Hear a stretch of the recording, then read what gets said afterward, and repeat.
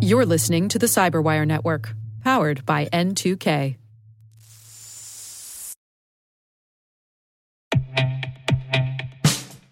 And now, a message from Cyberbit. Mastering cybersecurity is like mastering a sport. You build muscle memory through rigorous practice, then you train as a team to foster cohesion while operating under pressure. Like athletes, cybersecurity professionals thrive on hands-on simulation. But traditional courses, certifications, and open-source labs won't build you a winning team. You need Cyberbit.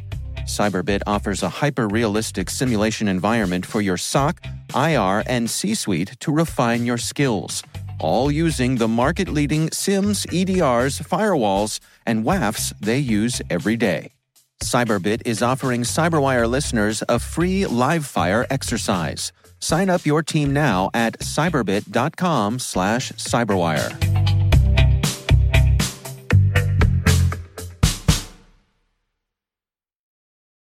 Remember, one of the ways you can help support our show is by leaving us a review on iTunes. We appreciate you taking the time. Thanks.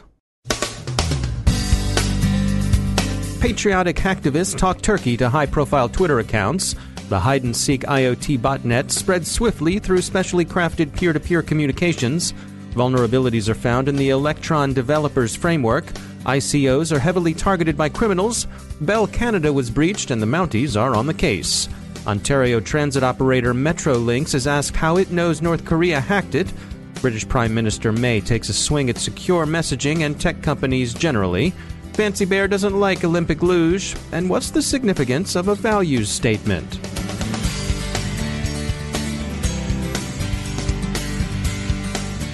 I'm Dave Bittner with your Cyberwire summary for Thursday, January 25th, 2018. McAfee has continued to track the hacktivist Twitter compromise campaign of Yildiz Tim. Their intentions have increasingly turned to the Twitter accounts of high-profile journalists. They continue to be interested in both tweets and direct messages. The content of their communications over the hijacked accounts generally aligns with the government of Turkey's positions. Thus, they would be a fair specimen of the patriotic hacktivist variety. A representative message of Yildiz Tim would be, "We will show you the power of the Turk," and "We love Pakistan." The campaign has some social engineering dimensions to it, since direct messages have been used to induce people to follow malicious links.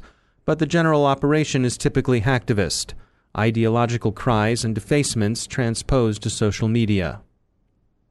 Security company Bitdefender is describing a new Internet of Things botnet, hide and seek, or simply HNS. HNS is marked by its rapid spread, growing from 2,700 to more than 24,000 devices over the last 2 days. Its infection mechanism is the same as Reaper's, but researchers discern no other connection between the two botnets. HNS's rapid spread is enabled by a decentralized peer-to-peer mechanism that will complicate any takedowns. Other botnets have used P2P communications, but they've relied upon an existing BitTorrent protocol. HNS uses a custom system. Once installed, HNS's capabilities include code execution, data exfiltration, and interference with device operation. Effectively, every infected device serves as a command and control server, a file server, and a jumping-off point for further infection. Bitdefender thinks HNS has the hallmarks of an attack prepared by an unusually sophisticated threat actor. Widely used applications, including Skype and Slack, that were built using the popular developer platform Electron, are being patched after the Electron framework has been discovered vulnerable to remote code execution. While Electron is used to develop apps for macOS and Linux, this vulnerability affects only Windows applications. Initial coin offerings, ICOs, a trendy approach to funding that's attracted increased interest from legitimate businesses seeking to raise capital, is also attracting a lot of interest from criminals. Security firm Group IB says that hacking attempts against ICOs increased roughly tenfold during 2017. Group IB also contributed research to a report issued this week by Ernst & Young. The study found that, of the approximately $3.7 billion raised in ICOs so far, about $400 million of it has simply been stolen. The typical theft involves phishing victims with bait that will induce them to send cryptocurrency to a wallet controlled by the criminals. Once it's there, it's gone, and a lot is going, about 10% of total investment. Indeed, cryptocurrency seems to attract criminals to its techno-libertarian garden the way carrion draws flies. Security researchers with Risk IQ took a look at 20 of the most popular legitimate app stores. You'll recognize most of them. They include the Apple App Store, Google Play, Same APK, and APK PLZ, and what Risk IQ found was disconcerting. Even in monitored and curated stores, of the over 1,800 apps the researchers inspected, 661 of them were blacklisted Bitcoin apps. Google Play hosted the most, some 272 malicious Bitcoin apps. Cryptocurrency is not only stolen directly, but it's also a popular means of getting ransomware victims to pay the extortion. The SANS Institute has been looking at this section of the criminal-to-criminal market. They found one ransomware-as-a-service offering that's ridiculously user-friendly and run on a royalty model. All you, the aspiring criminal, need do is specify the Bitcoin address to which you want the ransom delivered, and then select the amount of ransom you wish to demand, between 100th Bitcoin and 1 Bitcoin, and in a matter of seconds you get a malicious PE file you can turn loose on your victims.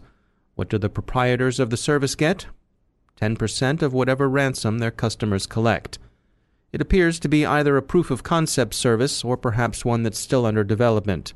One hopes, of course, that the criminal participants in this market will spend a lot of time and energy busily attempting to defraud one another, but the criminal-to-criminal market continues to display growing sophistication.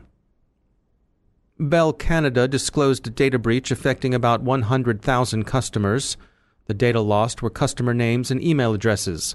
Bell Canada says no credit card numbers or other sensitive information was taken. Nonetheless, the matter has been referred to the Royal Canadian Mounted Police, who are investigating.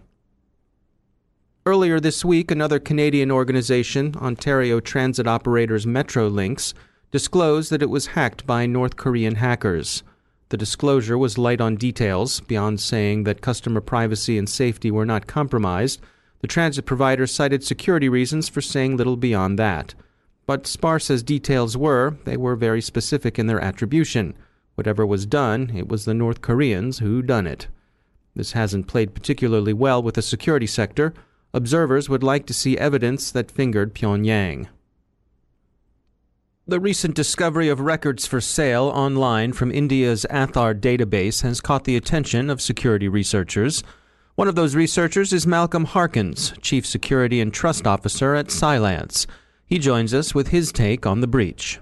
Well, there's still a lot under investigation, and reports are saying that police are investigating in other agencies within India.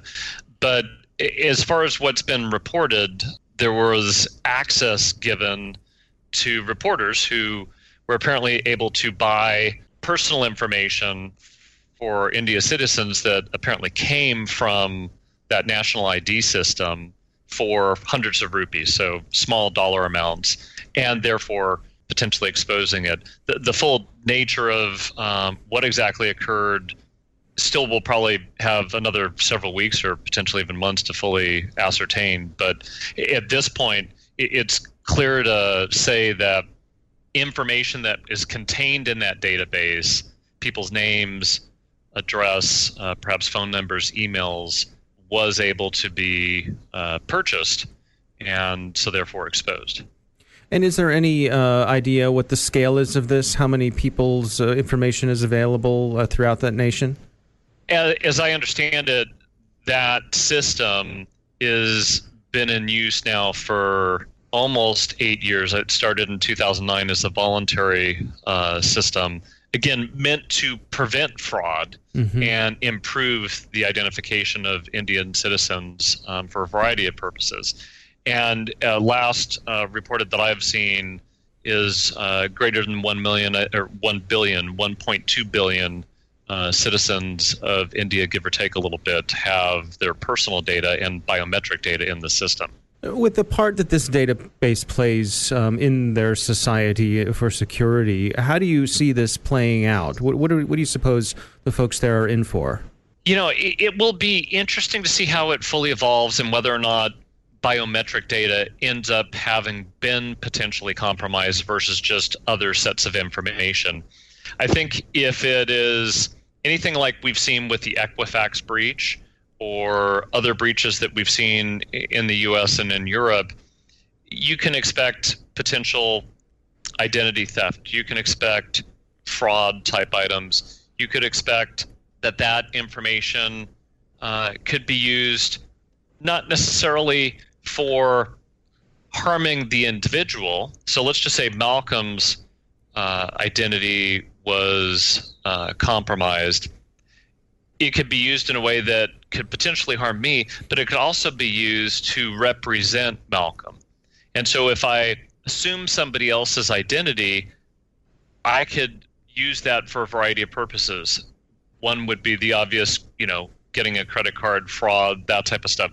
You could use it for healthcare purposes. I'll pretend to be Malcolm and go get his medicine, go use his doctor's appointments, that type of stuff. You could also use it and say, who is Malcolm associated with?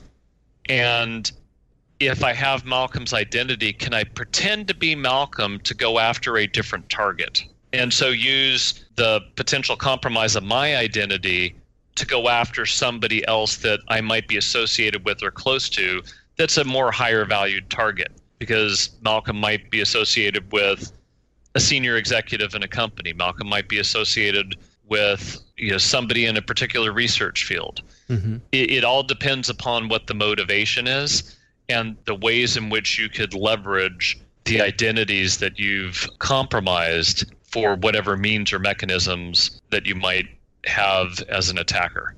That's Malcolm Harkins from Cylance. At Davos, British Prime Minister May doubles down on her crypto-skeptic position in the crypto wars. She wants technology companies to, as she puts it, live up to their social responsibilities. Human trafficking, child abuse, terror, and extremism, she said, are being enabled by social media and messaging platforms that give malefactors a safe place to roost. She said, quote, companies simply cannot stand by while their platforms are used to facilitate child abuse, modern slavery, or spreading of terrorist or extremist content, end quote. Prime Minister May named security messaging app Telegram as a principal offender. She'd like to see more cooperation out of them. Olympic-related hacking didn't end with the first doxing wave earlier this month.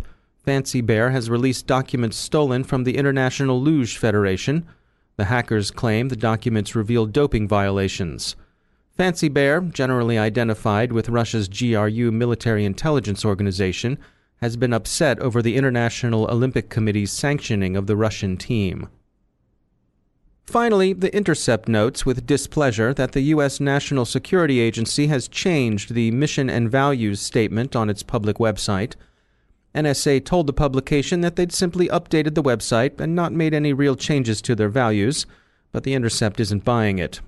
We've taken a look at both the new and old versions, and we have to admit that the changes look mostly verbal to us. The values of honesty and transparency that were in the old versions still seem to be there, albeit in a different form.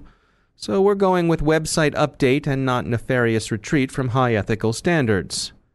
But value statements raise interesting questions. What's the value of a values statement? On the one hand, public statements of some sort of code can seem to have good effect. One sees this sometimes in military organizations, for example. But on the other hand, they can also be so much marketing argle-bargle. One of the most famously high-minded corporate value statements of the last few decades belonged to Enron. Talk amongst yourselves.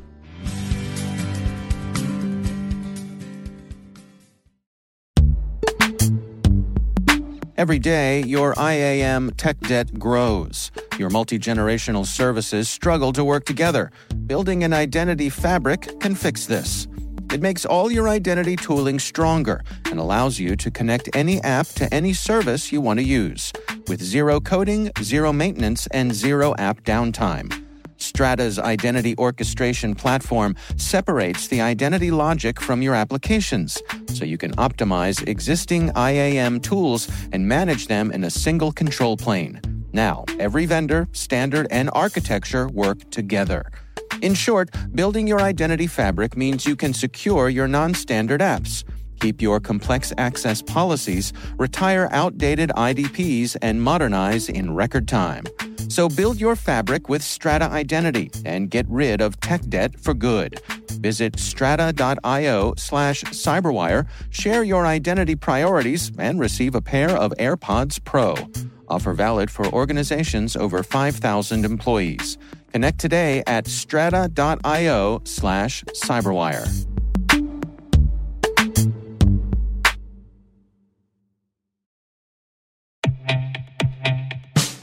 And now, a word from our sponsor, 6sense. 6sense provides award-winning cloud-based automated endpoint and vulnerability management solutions to streamline IT and security operations. With its advanced platform, businesses gain complete visibility and control over their infrastructure, reducing IT and security risks and optimizing operational efficiency. With 6sense, you'll get real-time alerts, risk-based vulnerability prioritization and remediations, and an intuitive automation and orchestration engine so you can focus on your core business goals, confident in the knowledge that your enterprise is secure, compliant, and running smoothly. To learn why enterprises choose 6sense, visit 6sense.com.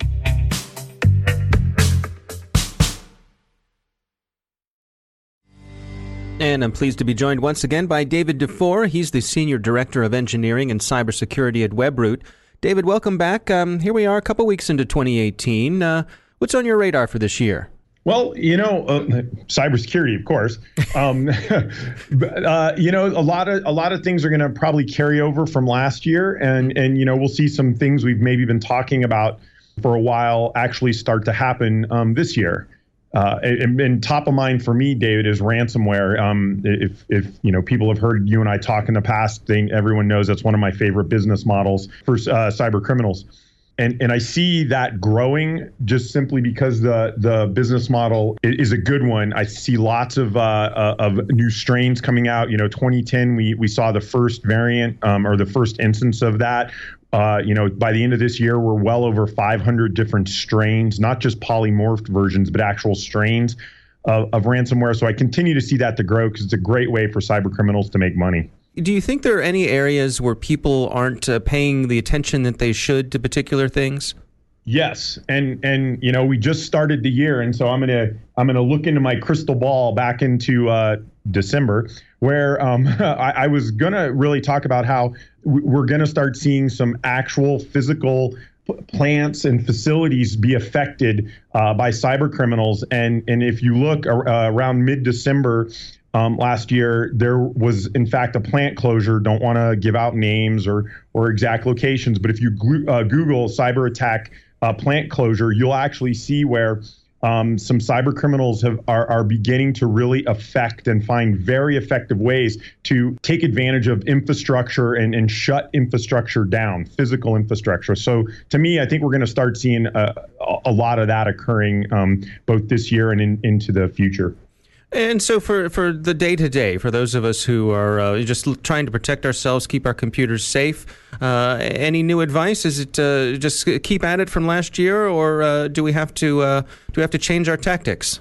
Well, and so the advice a lot of times is the same as if anyone's ever heard me talk with you, David, back up your data. That's the number one way to protect yourself. But I guess I would submit to people, assume things are going to get hacked when you get those, maybe over the holidays, you got some new electronic device that tracks your walking, or, just assume something is going to get hacked and don't enter information into it that you wouldn't be comfortable sharing with the public. That's really the advice I would say. Just be vigilant and aware. All right. David DeFore, thanks for joining us. Thank you for having me, David.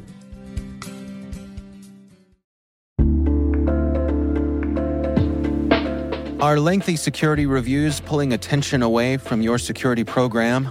With the largest network of trust centers, Vanta can help you streamline security reviews to win customer trust, save time, and close deals fast.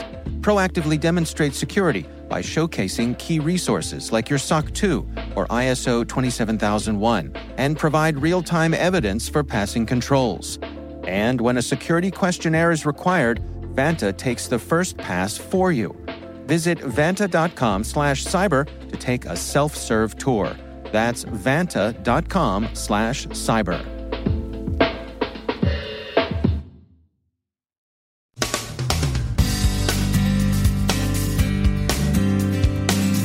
And that's the Cyberwire. For links to all of today's stories, check out our daily briefing at thecyberwire.com. And for professionals and cybersecurity leaders who want to stay abreast of this rapidly evolving field, sign up for Cyberwire Pro. It'll save you time and keep you informed. Listen for us on your Alexa smart speaker, too. The Cyberwire podcast is proudly produced in Maryland out of the startup studios of Data Tribe, where they're co-building the next generation of cybersecurity teams and technologies. Our amazing Cyberwire team is Elliot Peltzman, Puru Prakash, Stefan Vaziri, Kelsey Bond, Tim Nodar, Joe Kerrigan, Carol Terrio, Ben Yellen, Nick Valecki, Gina Johnson, Bennett Moe, Chris Russell, John Petrick, Jennifer Iben, Rick Howard, Peter Kilpie, and I'm Dave Bittner. Thanks for listening. We'll see you back here tomorrow.